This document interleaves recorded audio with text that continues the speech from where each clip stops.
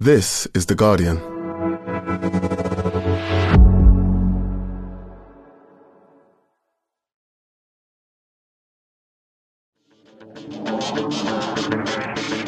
Hello and welcome to The Guardian Football Weekly. And Manchester United can't even find a reprieve from inside the Carabao Cup box. Newcastle hammered them 3-0 and it's no surprise. A lot of changes for both sides, but one had a plan and the other just turned up and hoped. Arsenal are dumped out by West Ham. More kudos to Kudus and his first touch while Jared Bowen keeps on performing. 2 wins in a row for Everton. Top trolling from Sean Dyche to win the Sean Dyche derby almost exclusively with former Burnley players.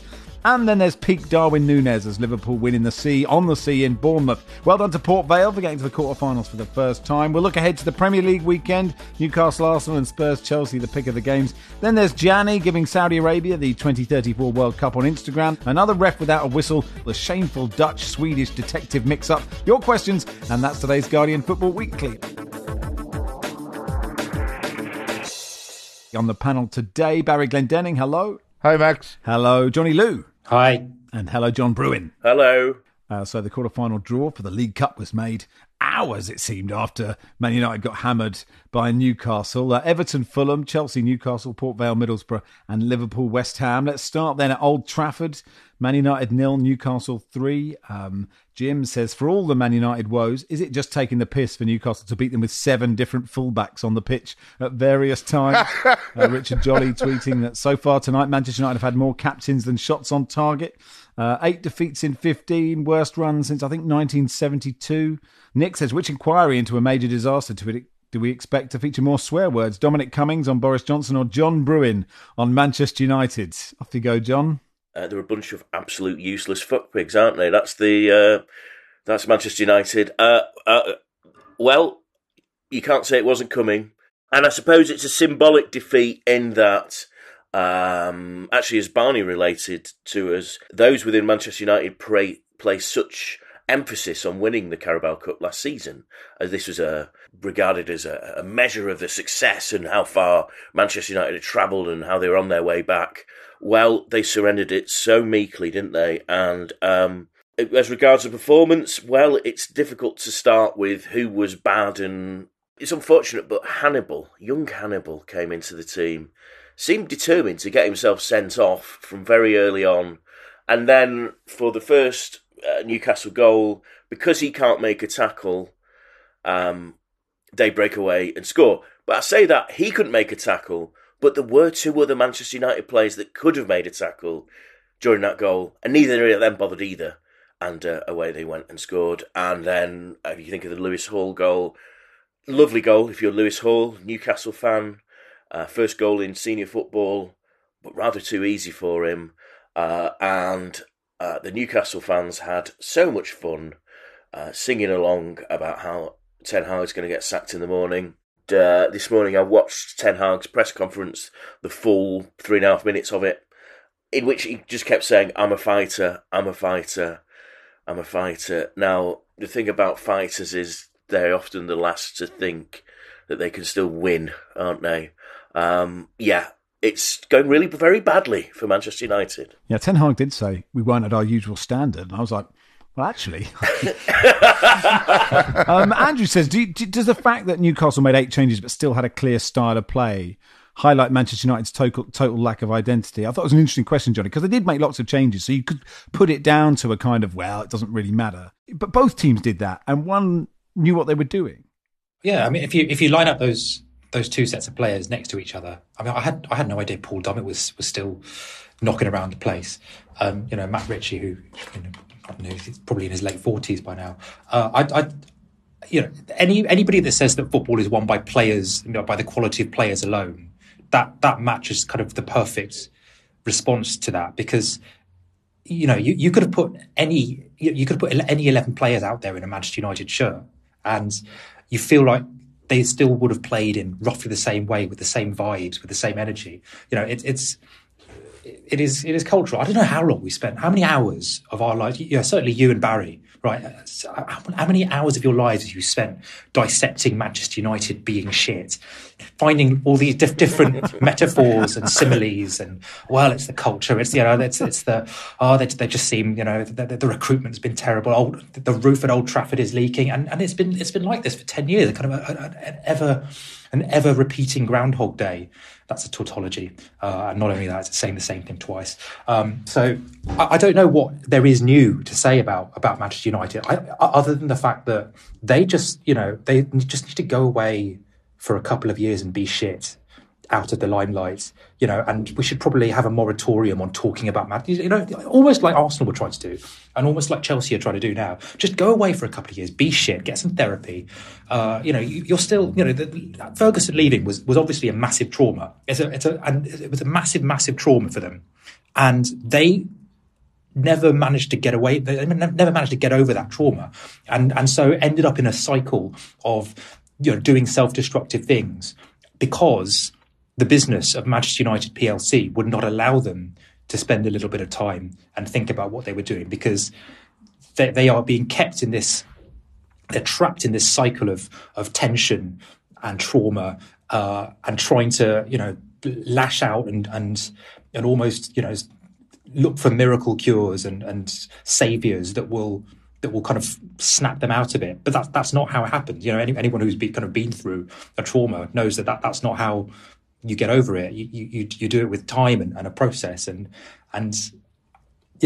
almost a little bit of peace and quiet. And United will never have that, and that's why they're still trapped in this nightmare. And so many players, Baz, not at it. Sonny says, could Barry have more impact up front for Man United than Martial, who's on 250 grand a week? Ian, is Anthony the Brazilian cousin of George Weah? David Wheater did make me laugh when he went, I'm not shitting you, I reckon I could do what Anthony does for United. He's on about 150 grand a week. Mason Mount's on 250. Sancho's on £373,000 a week. Varane on 340. It's just amazing that you can earn so much money and not. Well, at least Mason Mount was on the pitch, True.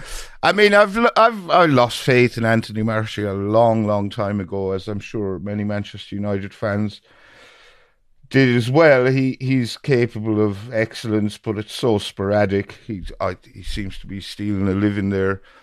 Anthony's signing has been a disaster. Varane wasn't on the field last night, as far as I know. Even though it was their second or third string, you kind of wonder what's going on there.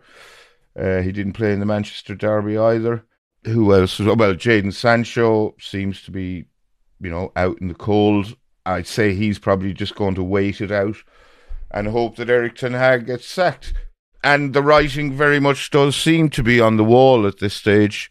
We know how this cycle goes. Manager comes under pressure.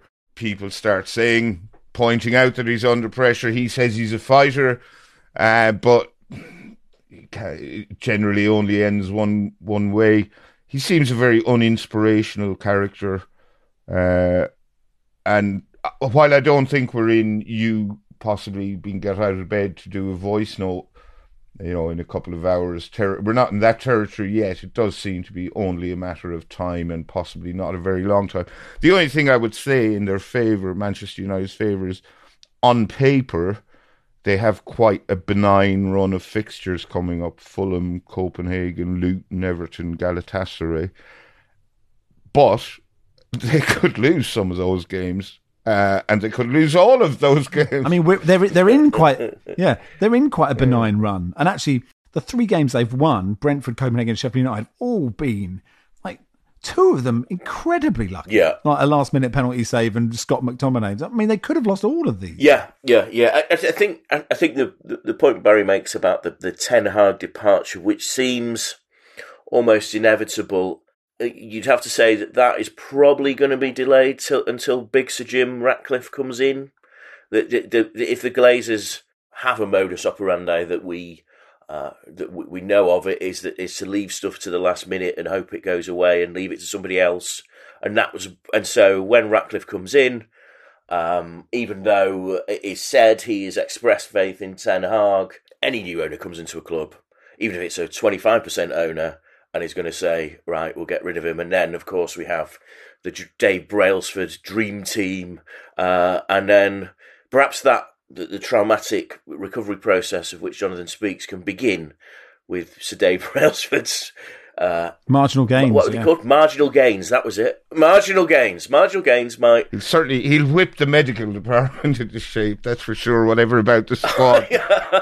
Could Man United fans look at Tottenham, right, and go, I'm sure like this time last year we were saying Tottenham are garbage and it's going to take, they are screwed forever because their players are rubbish, the manager's rubbish, there's no structure, those players, no one's going to buy them. And now suddenly, with quite a lot of changes and a new face, they have become, at the moment, incredibly good. Yeah, I mean, this is something about this is about the different profiles of those two clubs. It's okay it's not okay, but it's acceptable. It is not a disaster for Spurs to be 8th for a couple of seasons and try and find a new team, try and bring some new players through and find a new way of playing. I'm hugely encouraged by the start Postecoglou's made, but it's been a third of a season, and so Ten Hag started really well. He had a really good first 6 months at United, and it's whether these improvements can be sustained when, through tough runs of fixtures, through injury crises, etc., etc. But I think there is something in that. It used to be, 30, 40 years ago, a Giant would, they'd even get relegated, or, they'd spend a few years in mid-table and they'd uncover a Shankly or a Ferguson. And then they could begin their cycle of dominance again. And that simply isn't, it's not allowed anymore. Partly because of the way the finances work in elite football, that you can't ever really be truly, you can't be truly shit. United are never going to get relegated. And also the pressure from the media cycle, from fans, from investors, for constant reinvention, constant fixes. That's part of the problem, I think. And I think for United fans, it's clearly following United isn't making them happy anymore. It's not satisfying them. They might get occasional moments of joy. They might get occasional last-minute winners, the same as they did under Solskjaer. But I don't think that club is giving them the lasting satisfaction that you want from your relationship, one of the biggest relationships that you're going to have in your life. So that's the tragedy to me, that it's become an unhappiness machine, United. And as fun as it is to watch from the outside, I do feel slightly for United fans who are kind of trapped in it and probably don't have a lot of agency in terms of doing anything about it. It sounded like you were suggesting that if United turns an avuncular Australian, all could be cured. And I'm thinking, who could that be? I mean, Carl Kennedy's obviously a friend of yours, but Eddie Jones has worked in this country before. Maybe his visa. I just don't know. Who are the Australians that could sort this thing out? What's Brad Willis up to these days? And well, do you know what? Billy Kennedy. I mean, if Carl, doesn't want to travel, Billy Kennedy did really well because he went from Erinsborough to being a fireman in Chicago Hope, didn't he? So he's got some. He's got some real talent. Via House, wasn't it? Yes, via being a doctor as well. So he's a multi-talented guy. So I'd say Billy Kennedy. Obviously, Alf Stewart could kick someone into shape. He's more of a sort of Sean Dyche, Sam Allardyce. Disciplinarian. Yeah, probably. Yeah. Barry, Newcastle were excellent and they had made lots of changes. The back four was different. Lewis Hall was great. Emma Kraft came back. Mentioned Dummett. Joe Willock had been out for a long time. We should give them some credit. Yeah, I was just thinking there that the handful of Newcastle fans we have left among our listenership will probably get angry that we're devoting all our time to United. But United being crap is the story, because we know how good Newcastle can be. They're all pulling together for Eddie Howe. Fringe players come in and play well. They don't appear to be sulking on the sidelines. It was no surprise that they won. It was probably a surprise they won as comfortably as they did, but to use the cliche, they obviously wanted it more. They're a much more cohesive side. They don't necessarily have better players, but they're a much better team at the moment. Livramento, I think, was given man of the match, and obviously Lewis Hall scored a goal. Now, I went to the Wolves-Newcastle game last weekend, and in which Kieran Trippier had a bit of a nightmare. And there was a discussion afterwards about when is Eddie going to release the £60 million worth of fullbacks that they've spent over the summer. Livramento, Lewis Hall both came in, did a good job. Again, that looks like good, sensible recruitment, and Eddie playing them at the time that's right. And so, if Trippier has a lapse in form, and I think he's been a little bit dodgy last couple of games, they've got a ready-made replacement. Well, that's how you build a squad, isn't it? West Ham 3, Arsenal 1. Brilliant result this for West Ham, Johnny, and totally deserved. Really, really impressed by West Ham. I thought Mohamed Kudus' goal was better than Bergkamp's against Argentina. Wow, okay. If you ask me. No, if you think about it, right? If you think about it, it's a very similar kind of setup, diagonal ball. Mm-hmm. Bergkamp takes it down with 2 touches. Kudus takes it down with 1. Beats the defender with a single touch, and then has to thread his shot through Gabriel's legs into the bottom corner. Whereas I think if you remember, Bergkamp had a pretty free run at the corner of the goal there. So I think that was that was probably a superior goal to one of the most. I think that Bergkamp, because he finishes with the outside of his right foot, and actually because of the angle that you see it from, right? And also because it's better. I think for those 3 reasons I would go. Yeah, also Argentina are knackered. Yeah, you get plus points for the outside of the foot. Kudus, by the way, has, I thought he was fantastic. I think we are finally, well, not finally, but we are beginning to see the best of him. And there is so much talent in that West Ham squad. They are so much fitter than they used to be. There's a real kind of, we talk about the togetherness and the spirit and, Moyes ball and whatever, but there's real talent in that squad, and it's really exciting to see. And Arsenal weren't quite at it. I think that's fair to say. But yeah, a real Bowen, Jared Bowen. He's so, like, I remember when Bowen joined West Ham from Hull, and he would get shoved off the ball by defenders, and now the guy's like a beast. He's an absolute tank. So that's kind of the transformation that Moyes, I think, has brought. Didn't Bowen spend a summer like running through ploughed fields on his father's farm down in? It's from Herefordshire. Devon. Is that him or is that? Yeah. Hereford, yeah. Because he realised that he wasn't quite strong enough, so he was just spent the summer on Dad's farm, lifting boulders and hammering in fence posts and dragging the plough around the field, doing the work of an ox, and that's how he kind of bulked up a bit and got stronger and fitter. What a montage that would be. Yeah. So he basically spent a summer doing a Rocky montage. I'd like to see a David Squires of that, yeah. Come on, David. Do that for us. Yeah, I mean, it's probably not worth reminding anyone, Barry, that both you and I suggested they would get relegated this season in our Premier League previews. I don't know what part of me was thinking that. And you're so right about Bowen, Johnny. He's just utterly brilliant. I think he switched to the other side as well, didn't he? Because Kudus is sort of plays in similar play, right winger playing on left-footed player right on the right wing.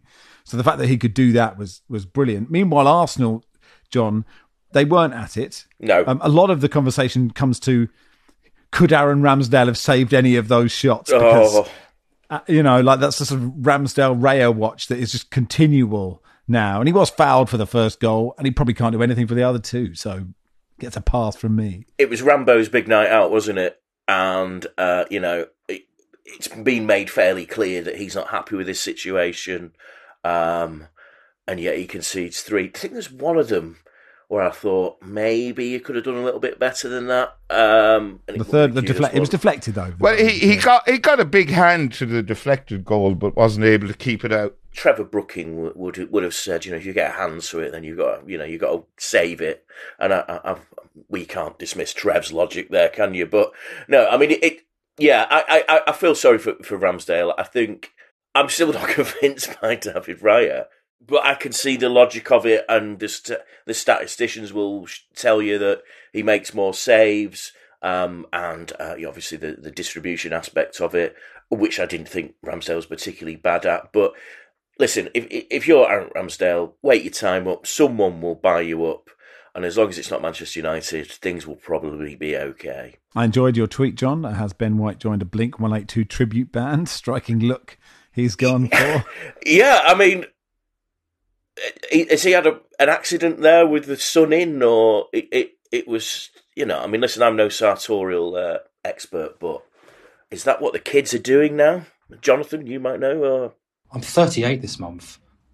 Okay, sorry. Well, okay. So that is a kid. That is a kid to us. Well, that's it. Yeah, you're a kid to me, Jonathan. But, I thought it looked quite good. So was it fake tan? Is it fake tan and peroxide hair? Yeah. Maybe that looks big in Berlin. Surely, there must be a bit of that going on. Oh yeah, I mean, for the full effect, he probably wants a couple of piercings and a fringe, and a sort of a black biker jacket. Some sort of chain hanging down somewhere. Yeah. If he, do you reckon that's how he dresses on? Like on the Christmas do. Like he turns up looking like he's in Blink 182. Yeah, like Mark Hoppus. Yeah. Well, who knows? Barry, the Declan Rice. This was the Declan Rice derby, and he was applauded while warming up, and then some people booed him, and then some ex-pro said, "I can't believe he's been booed," as if football fans aren't in for a bit of panto. I mean, that's what it was, right? Don't forget, Max, it was also the Dinos Campromanis derby. Is that his name? Have I got his name completely wrong? Mavropanos. Mavropanos. Sorry. Yeah. Yeah. How quickly we forget. Yes, I know. Well, I had forgotten, if truth be told. Yeah. He had his 7 appearances for Arsenal. No one made a big deal out of that. Yeah, I mean, Declan Rice, there were some boos. Then the boos were drowned out by warm applause. And, I'm sure it's all just pantomime. I'm sure he doesn't care. And West Ham fans are perfectly entitled to boo him. It's quite funny that they're booing him, but there's really no reason why they should boo him. I think icy indifference would almost be better, but whatever. I guess in a way, the fact that when he wasn't on the pitch, Arsenal weren't as good is a sign that he is really quite important for Arsenal. But I think we all knew that anyway, didn't we? But well done, West Ham, and that'll do for part 1. Part 2, we'll go through the rest of the Carabao Cup games. Neuer Job, neues Glück? Starte jetzt als Fahrerin bei Lieferando durch. Mit einem Vertrag ganz nach deinem Geschmack. Entdecke deine Stadt, sichere dir ein geregeltes Einkommen und eine Work-Life-Balance, die zu dir passt. Na, bereit abzuliefern? Dann bewirb dich jetzt online. Hör ich da Lieferando?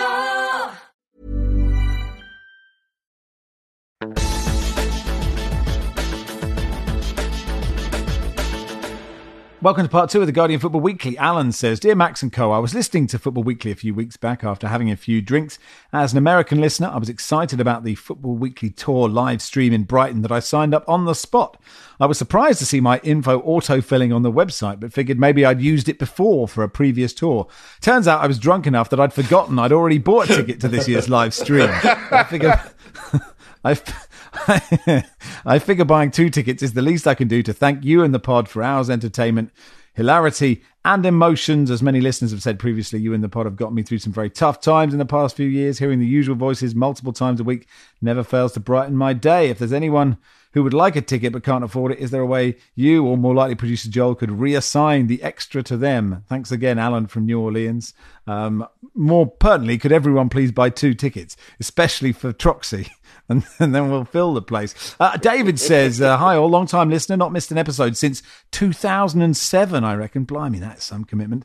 I'm heading for the Manchester show. I've treated a local legend to accompany me. I live in Buxton, Derbyshire. And Chris Hill, also a long-time listener, has been a stalwart of local football scene for years, coaching the town's kids at schools, football camps, most recently at Buxton FC. He'll absolutely hate, brackets love, this recognition, so a shout-out would be amazing on the pod or the night. Keep up the great work. I don't know what I'd do without you all. Thanks, Dave Birtles, brackets, no relation to Gary. Presume you don't need to use that for all your life situations, but here it is relevant, I suspect. Yes, we are going on tour. Yes, John? I told you, didn't I, that I met Gary Birtles recently, and he's into collecting records, and that he had paid an awful lot of money for a first edition of Guns N' Roses' Appetite for Destruction. Conversations you thought you'd never have, but yeah. No.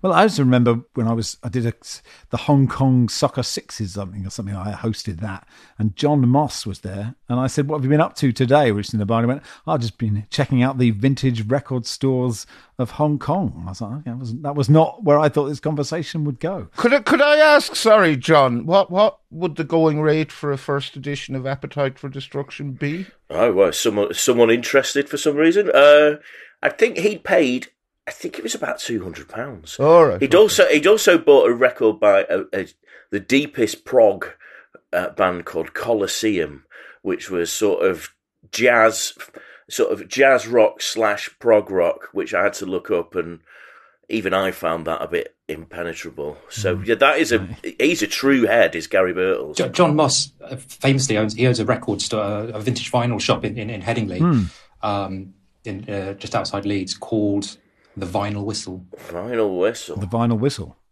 Yeah.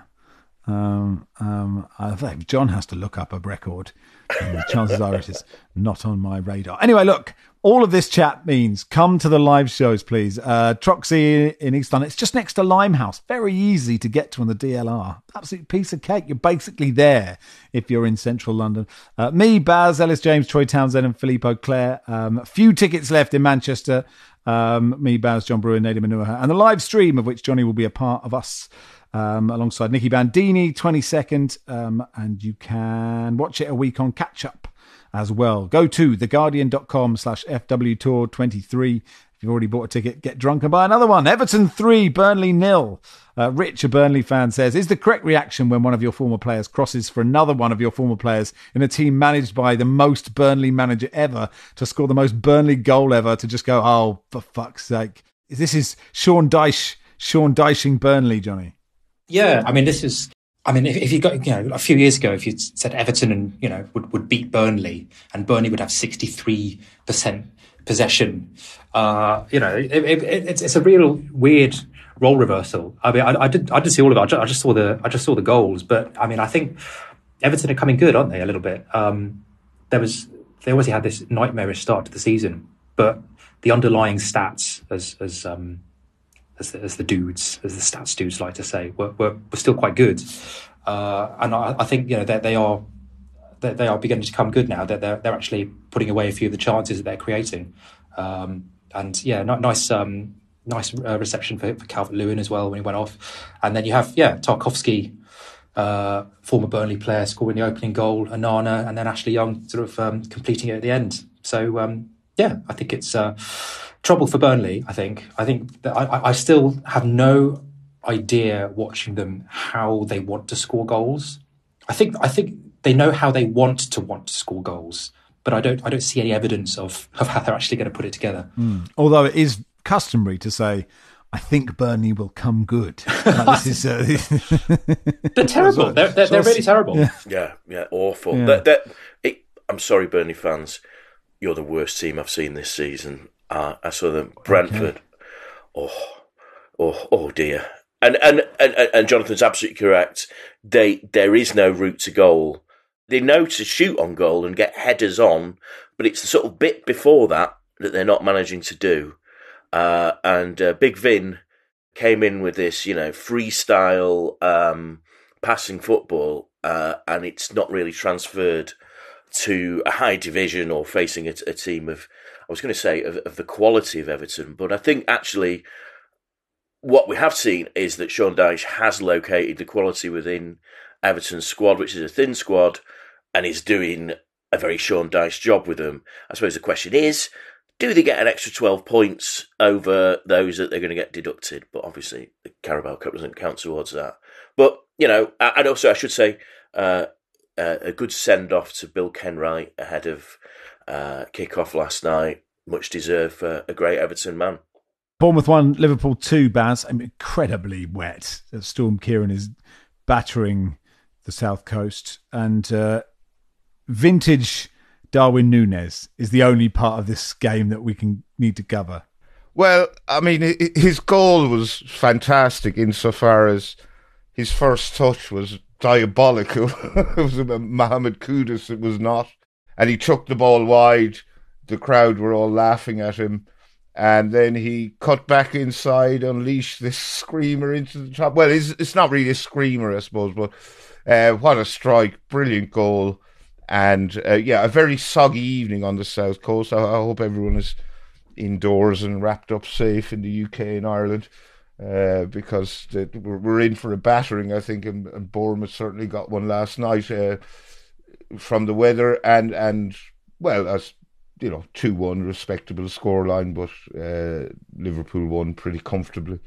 Chelsea beat Blackburn 2-0. Nice finish from Raheem Sterling for one of them. Fulham won 3-1 at Ipswich. Middlesbrough beat Exeter 3-2, and Port Vale won at Mansfield. So the first time in the quarter-final of the Carabao Cup for them. And they will go to Middlesbrough. And they're at home. Oh, damn it. I was going to say I would love it. I would love it if they got something from there, but it doesn't quite work if they're at home. I would still love it if they managed to get through to the semi-final. Let's look ahead to the Premier League games. And Newcastle-Arsenal seems the most interesting game on paper, Johnny. It's interesting because up until last night, Newcastle have been stretched. They look tired. They look leggy. That game against Dortmund, then Wolves. And you think this is a really great chance for Arsenal to sort of put a marker down, because it is not easy going to St James's Park. Yeah, and also it feels like a slightly emergent rivalry, certainly between the two sets of fans. I think Arsenal fans have been, certainly online, have been more vocal than most about Newcastle and the ownership.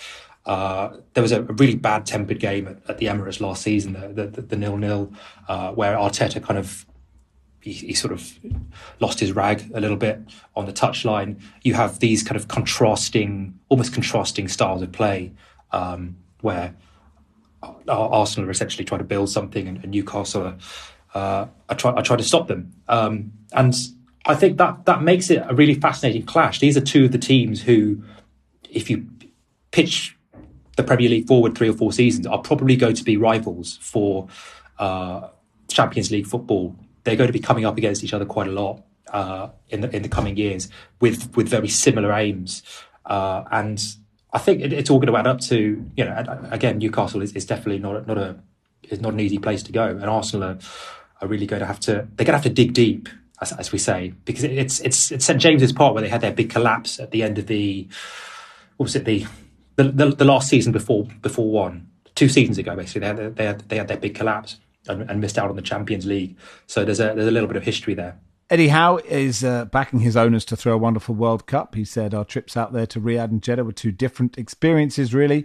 Everywhere we went was well organised. We were well looked after. If that's a sign of what a World Cup might look like structurally, it will be really good. More of that in part 3. Spurs-Chelsea on Monday night, John. So we'll obviously do a pod in between these times. But I don't know. It feels like for Chelsea this is not a good time to play Spurs, but I think every Spurs fan is sitting there thinking, "Oh no, this is where it falls apart." Well, 3 points lane, as Chelsea fans call it, don't they? And there is that there used to be that long-standing record.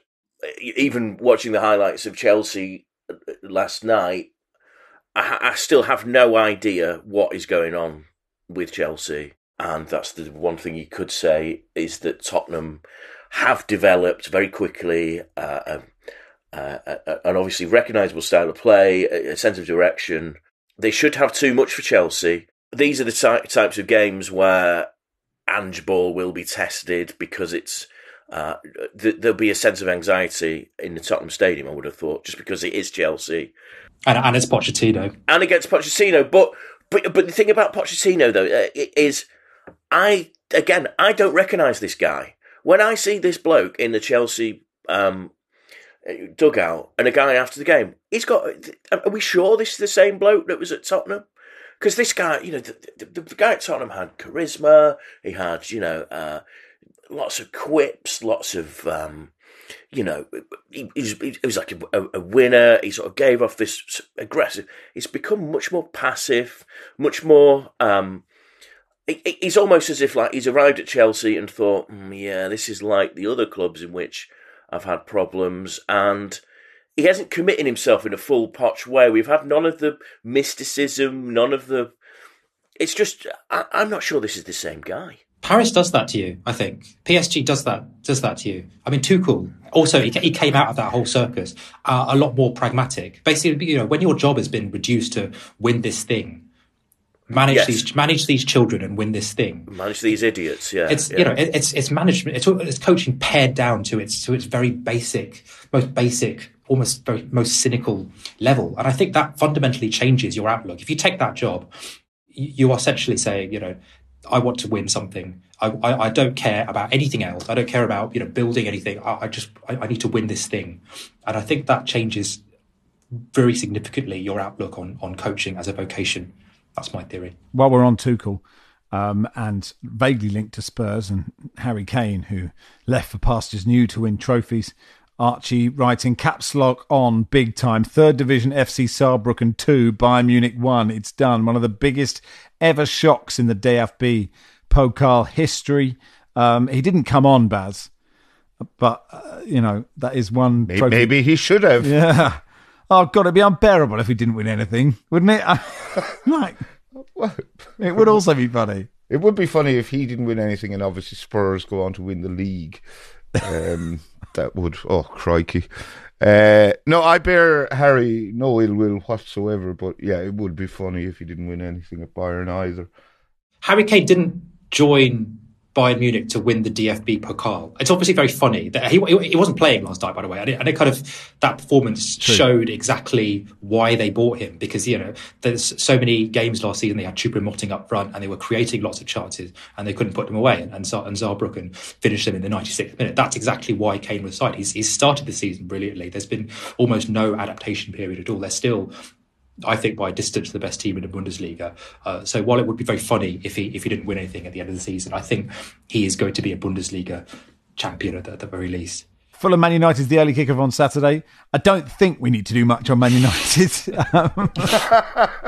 But Fulham, John, will fancy this. Of course. Answer this question without any reference to Manchester United, if you can. I'm not sure I can. No, but... No, it's not possible. It's not possible. No, can't do it. No. Fine, absolutely fine. Nottingham Forest, Aston Villa. John, you were on a Nottingham Forest podcast, the Garibaldi Red. Yes. Can you repeat all of the interesting things you said on there? Well, I actually learned quite a lot about Nottingham Forest by not knowing that much about Nottingham Forest, because I equated actually to... Do you remember when Eddie Howe was at Bournemouth? And everyone would say, what a job Eddie Howe's doing at Bournemouth. And then you'd look and see that Bournemouth had lost about 7 games in a row. But you never noticed because it was Bournemouth. And that's sort of what's gone on with Nottingham Forest, is the fans are starting to get a bit worried.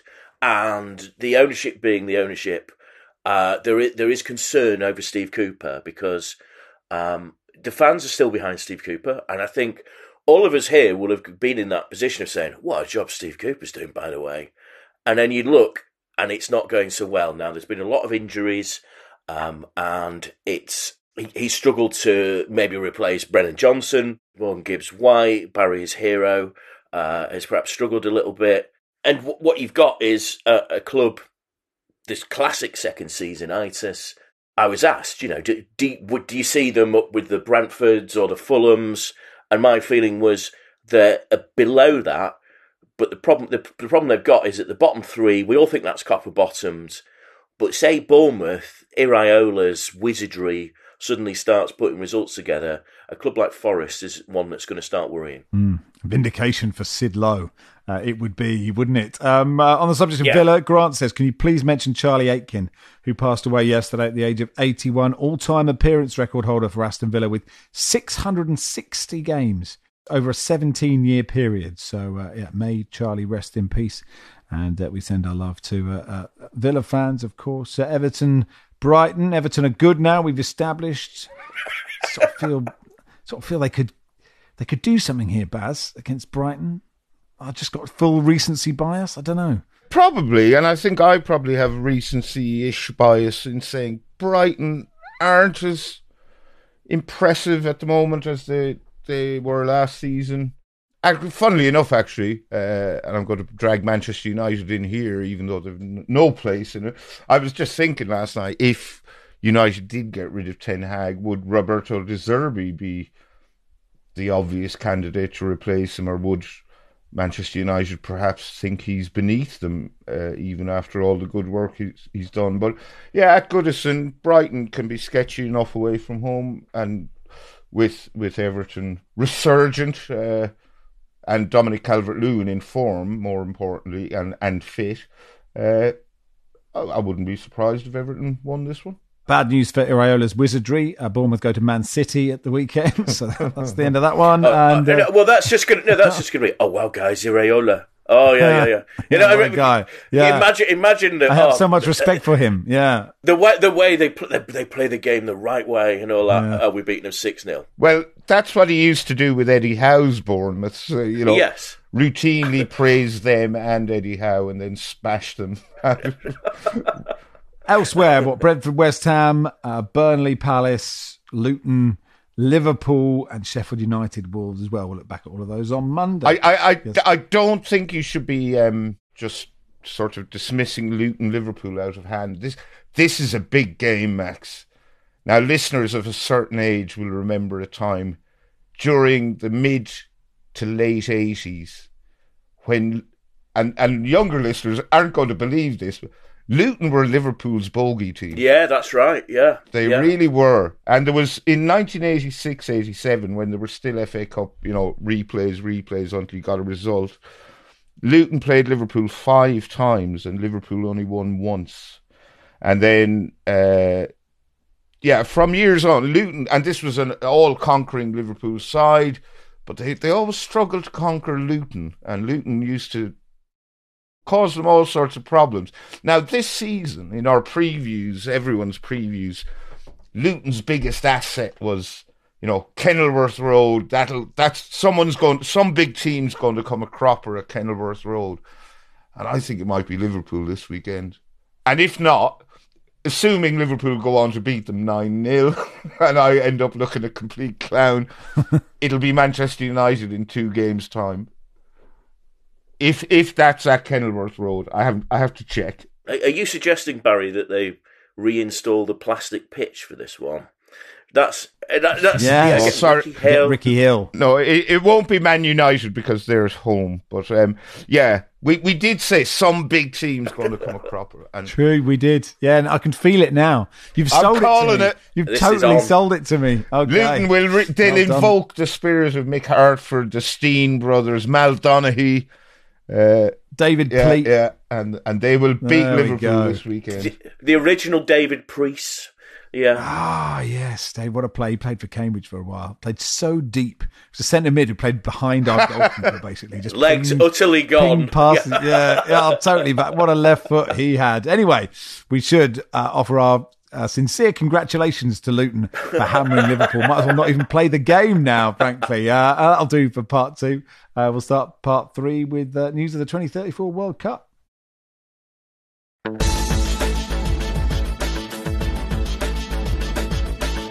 Welcome to part 3 of the Guardian Football Weekly. Saudi Arabia has been confirmed as the sole bidder to host the 2034 Men's World Cup. It has until July of 2024 to submit its full bid, and FIFA's due to publish its assessments at the end of next year. I assess it. Tick. There you go.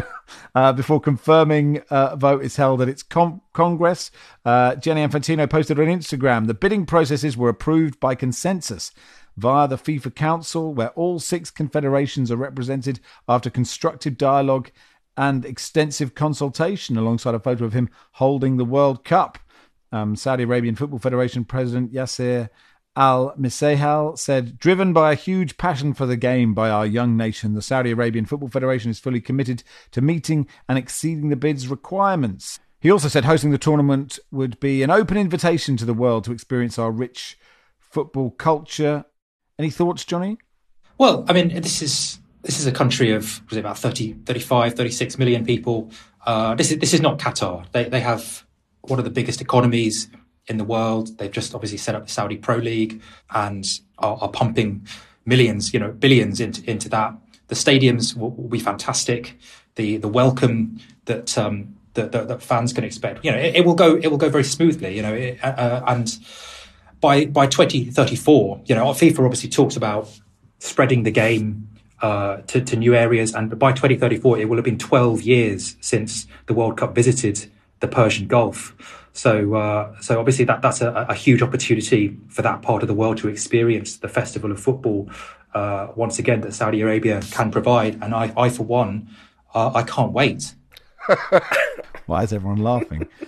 Steve Coburn, Amnesty's head of economic and social justice, said human rights commitments must be agreed with potential hosts before final decisions on hosting the tournaments are made. FIFA must now make clear how it expects hosts to comply with its human rights policies. It must also be prepared to halt bidding process if serious human rights risks are not credibly addressed. FIFA expects any host to conform with the terms of the UN's guiding principles on business and human rights. This would require, in FIFA's words, human rights and labour standards to be implemented by the bidding member associations, the government, and other entities involved in the organisation of the competition, such as those responsible for the construction and renovation of stadiums, training sites, hotels, and airports. But with this Saudi thing, is it not? I mean, it's almost to set aside.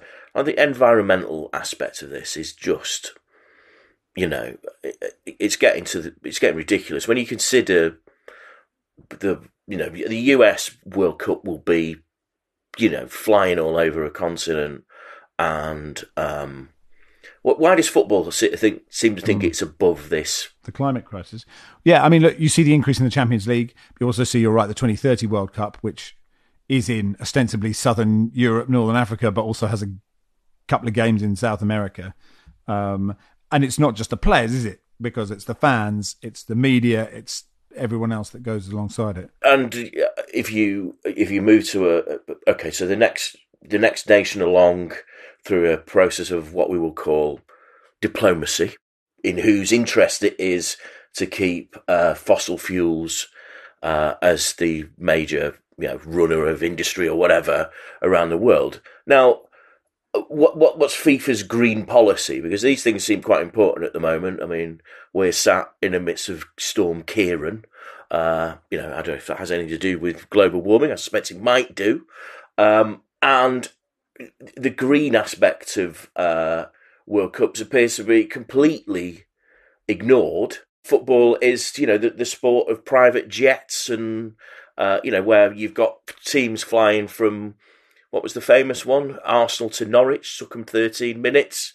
When is the game going to turn its face towards those aspects? Because it pays lip service to many other things. How about the environment? I mean, I'm aware of the hypocrisy. I am just about to jump on a plane quite a long way, but I will say, for the record, not a private jet. I did ask The Guardian, but apparently, no, I can't have my own Boeing to take me back to the UK. Aidan says, would you, Max, secretly have preferred it if Cambridge did actually concede their own goal for the sheer ridiculousness of it? This was Wickham 0, Cambridge 0. And I watched the game, and actually wasn't a bad game. A few chances for either side. And then in the last minute, our left back, Danny Andrew, just headed the ball up in the air. And our right back, Liam Bennett, then just hoyed a volley from about 40 yards, which bounced over our keeper's head. And he lunged for it, but didn't touch it. And then it somehow bounced over the bar. And it was quite a stressful moment that morning in my garden. But yes, part of me is slightly sad it didn't go in, because I could have probably got a column out of it or something, Anyway, I'm beaten in 3. On Green Day, sorry, I've forgotten who sent this message, but thank you. It says, hey, Sid, just in case you didn't get those Green Day tickets, your son might be interested to know he can still co-own a football club with Billy Joe. Much more fun than boring Barca, Real, etc. Welcome to paradise, Billy Joe, said the Oakland Roots FC. Billy Joe Armstrong becomes the co-owner of Oakland Roots and Seoul SC, joining 3,000 new investors in a record-setting community investment round. Invest now, wefunder.com/Oakland, so you can be part of the same thing as Billy Joe. We could get him on the pod. Yes, Johnny? I slightly worry about how Oakland are going to negotiate the transfer window if Billy Joe, famously sleeps through the whole of August and only wants to be woken at the start of September. They are going to miss out on a hell of a lot of recruitment potential. I'm slightly worried I may incur the wrath of Brewin here, but after chatting about Green Day on Monday's pod, I sort of downloaded and listened to their more or less their entire back catalogue, which is quite large. They have some absolute bangers. I'd just like to state for the record that in the event of my demise, I would like Good Riddance played as my coffin goes behind the curtain into the furnace. I was going to say, Barry, it might surprise you to learn that I am not a fan of Green Day, but I was amazed once walking through the streets of Manchester. Yankshite. Yeah. Bruin's favourite phrase, Yankshite. Well, yes, thank you, Jonathan. I walked through the streets of Manchester with my brother and saw that, you have that, you had We Will Rock You and Mamma Mia, which is a musical made of the songs of... Yeah. I was in We Will Rock You once. Okay. John. Well, they had a Green Day version of this. Ah, good. Time of Your Life, is it called? I had a sort of new respect for how big Green Day was. That they've managed to, because what was the Rod one called? Tonight's the Night. I used to drink down in Victoria and see the guy that was dressed as Rod in a sort of Rod wig, having a fag out the back before he went on. But yeah, so yeah, Green Day, obviously bigger than I thought. Did in Rod Stewart the musical? Did at any point he do the Scottish FA Cup draw? Half cut. Was that a scene? Was that a deleted scene? Producer Joel, Johnny, makes the mention that Billy Joe is singing "Wake Me Up When September Ends." We don't know if he's slept through August, do we? Or maybe he's awake for all of August, in which case he's so spent from all his transfer window business that then he hibernates for the whole of September. Oh God, is it when September ends? You might have to. Yeah, you might have to cut that joke. It doesn't work now. The joke doesn't work. It's not the worst joke you've made today. It's not. Oh, God. No, that one's hopefully on the cutting room floor. Yes, it was Mike, by the way, who emailed us about Billy Joe owning a football club. And Felix says, at university, a player who reffed the second half of a league game didn't want to use a whistle that another player had already used. We were discussing referees without whistles on the last pod. Instead, he just shouted toot as loudly and as high pitched as possible. It was utterly confusing. Benji says, who is Max's favourite ever Dutch player, Ibrahimovic or Brolin? Hashtag Wallendergate. Daniel says, are you and the panel aware that Wallander is Swedish and not Dutch? I am. In the heat of the enjoyment of Barry's Dutch accent, I got my Wallanders and Van der Volks in a muddle. And please don't tell Wilson. I apologise. Although David Squires, Barry, did message me to say, need to hear more from Barry Van Denning after your excellent Dutch last week. Save it for the live show. And that'll do for today's podcast. Yes, Johnny? Oh, can I make a little shout out for something? Please. Yeah, a friend of mine, five-a-side teammate called Evan Gershkovitz is still in a Russian jail. He's been imprisoned for doing his job at the Wall Street Journal. Tomorrow night, that's Friday evening at 8 p.m. in Battersea Park in London, if you're around. We're having a little kind of, not a benefit game, just a kind of a game. The Westminster lobby correspondent and some of his five-a-side teammates, from our team, to not really raise money, just to raise awareness. So if anyone wants to come down and watch me being terrifically shit at football, that's what we're doing. And it was his birthday last week. Well said. And I can corroborate you will be terrifically shit. And I didn't mean that. It was harsh of me, wasn't it? I take that. Can I take that back, Johnny? Is it too late? It's out there now, man. This is the thing. I mean, my football. I think I'm Declan Rice, but I'm actually Mark Noble. That's my footballing character. You've got to play within yourself. You've got to know what your limits are. I had to play even further within myself than I think I need to play. Right. Yeah. I think you'll do a great job. Search for the hero inside yourself as a. Well, I think that's a Dave Brailsford song. I think that's. Pretty sure it's Heather Small, isn't it? But they both released so many songs at the same time. It's very hard. You can imagine Sir Dave singing it to Jadon Sancho, and then all will be. That's Manchester United sold, isn't it? It's all come full circle. Thanks, Barry. Thank you. Thanks, John. Cheers. Thanks, Johnny. Cheers. Football Weekly is produced by Joel Grove. Our executive producer is Max Sanders.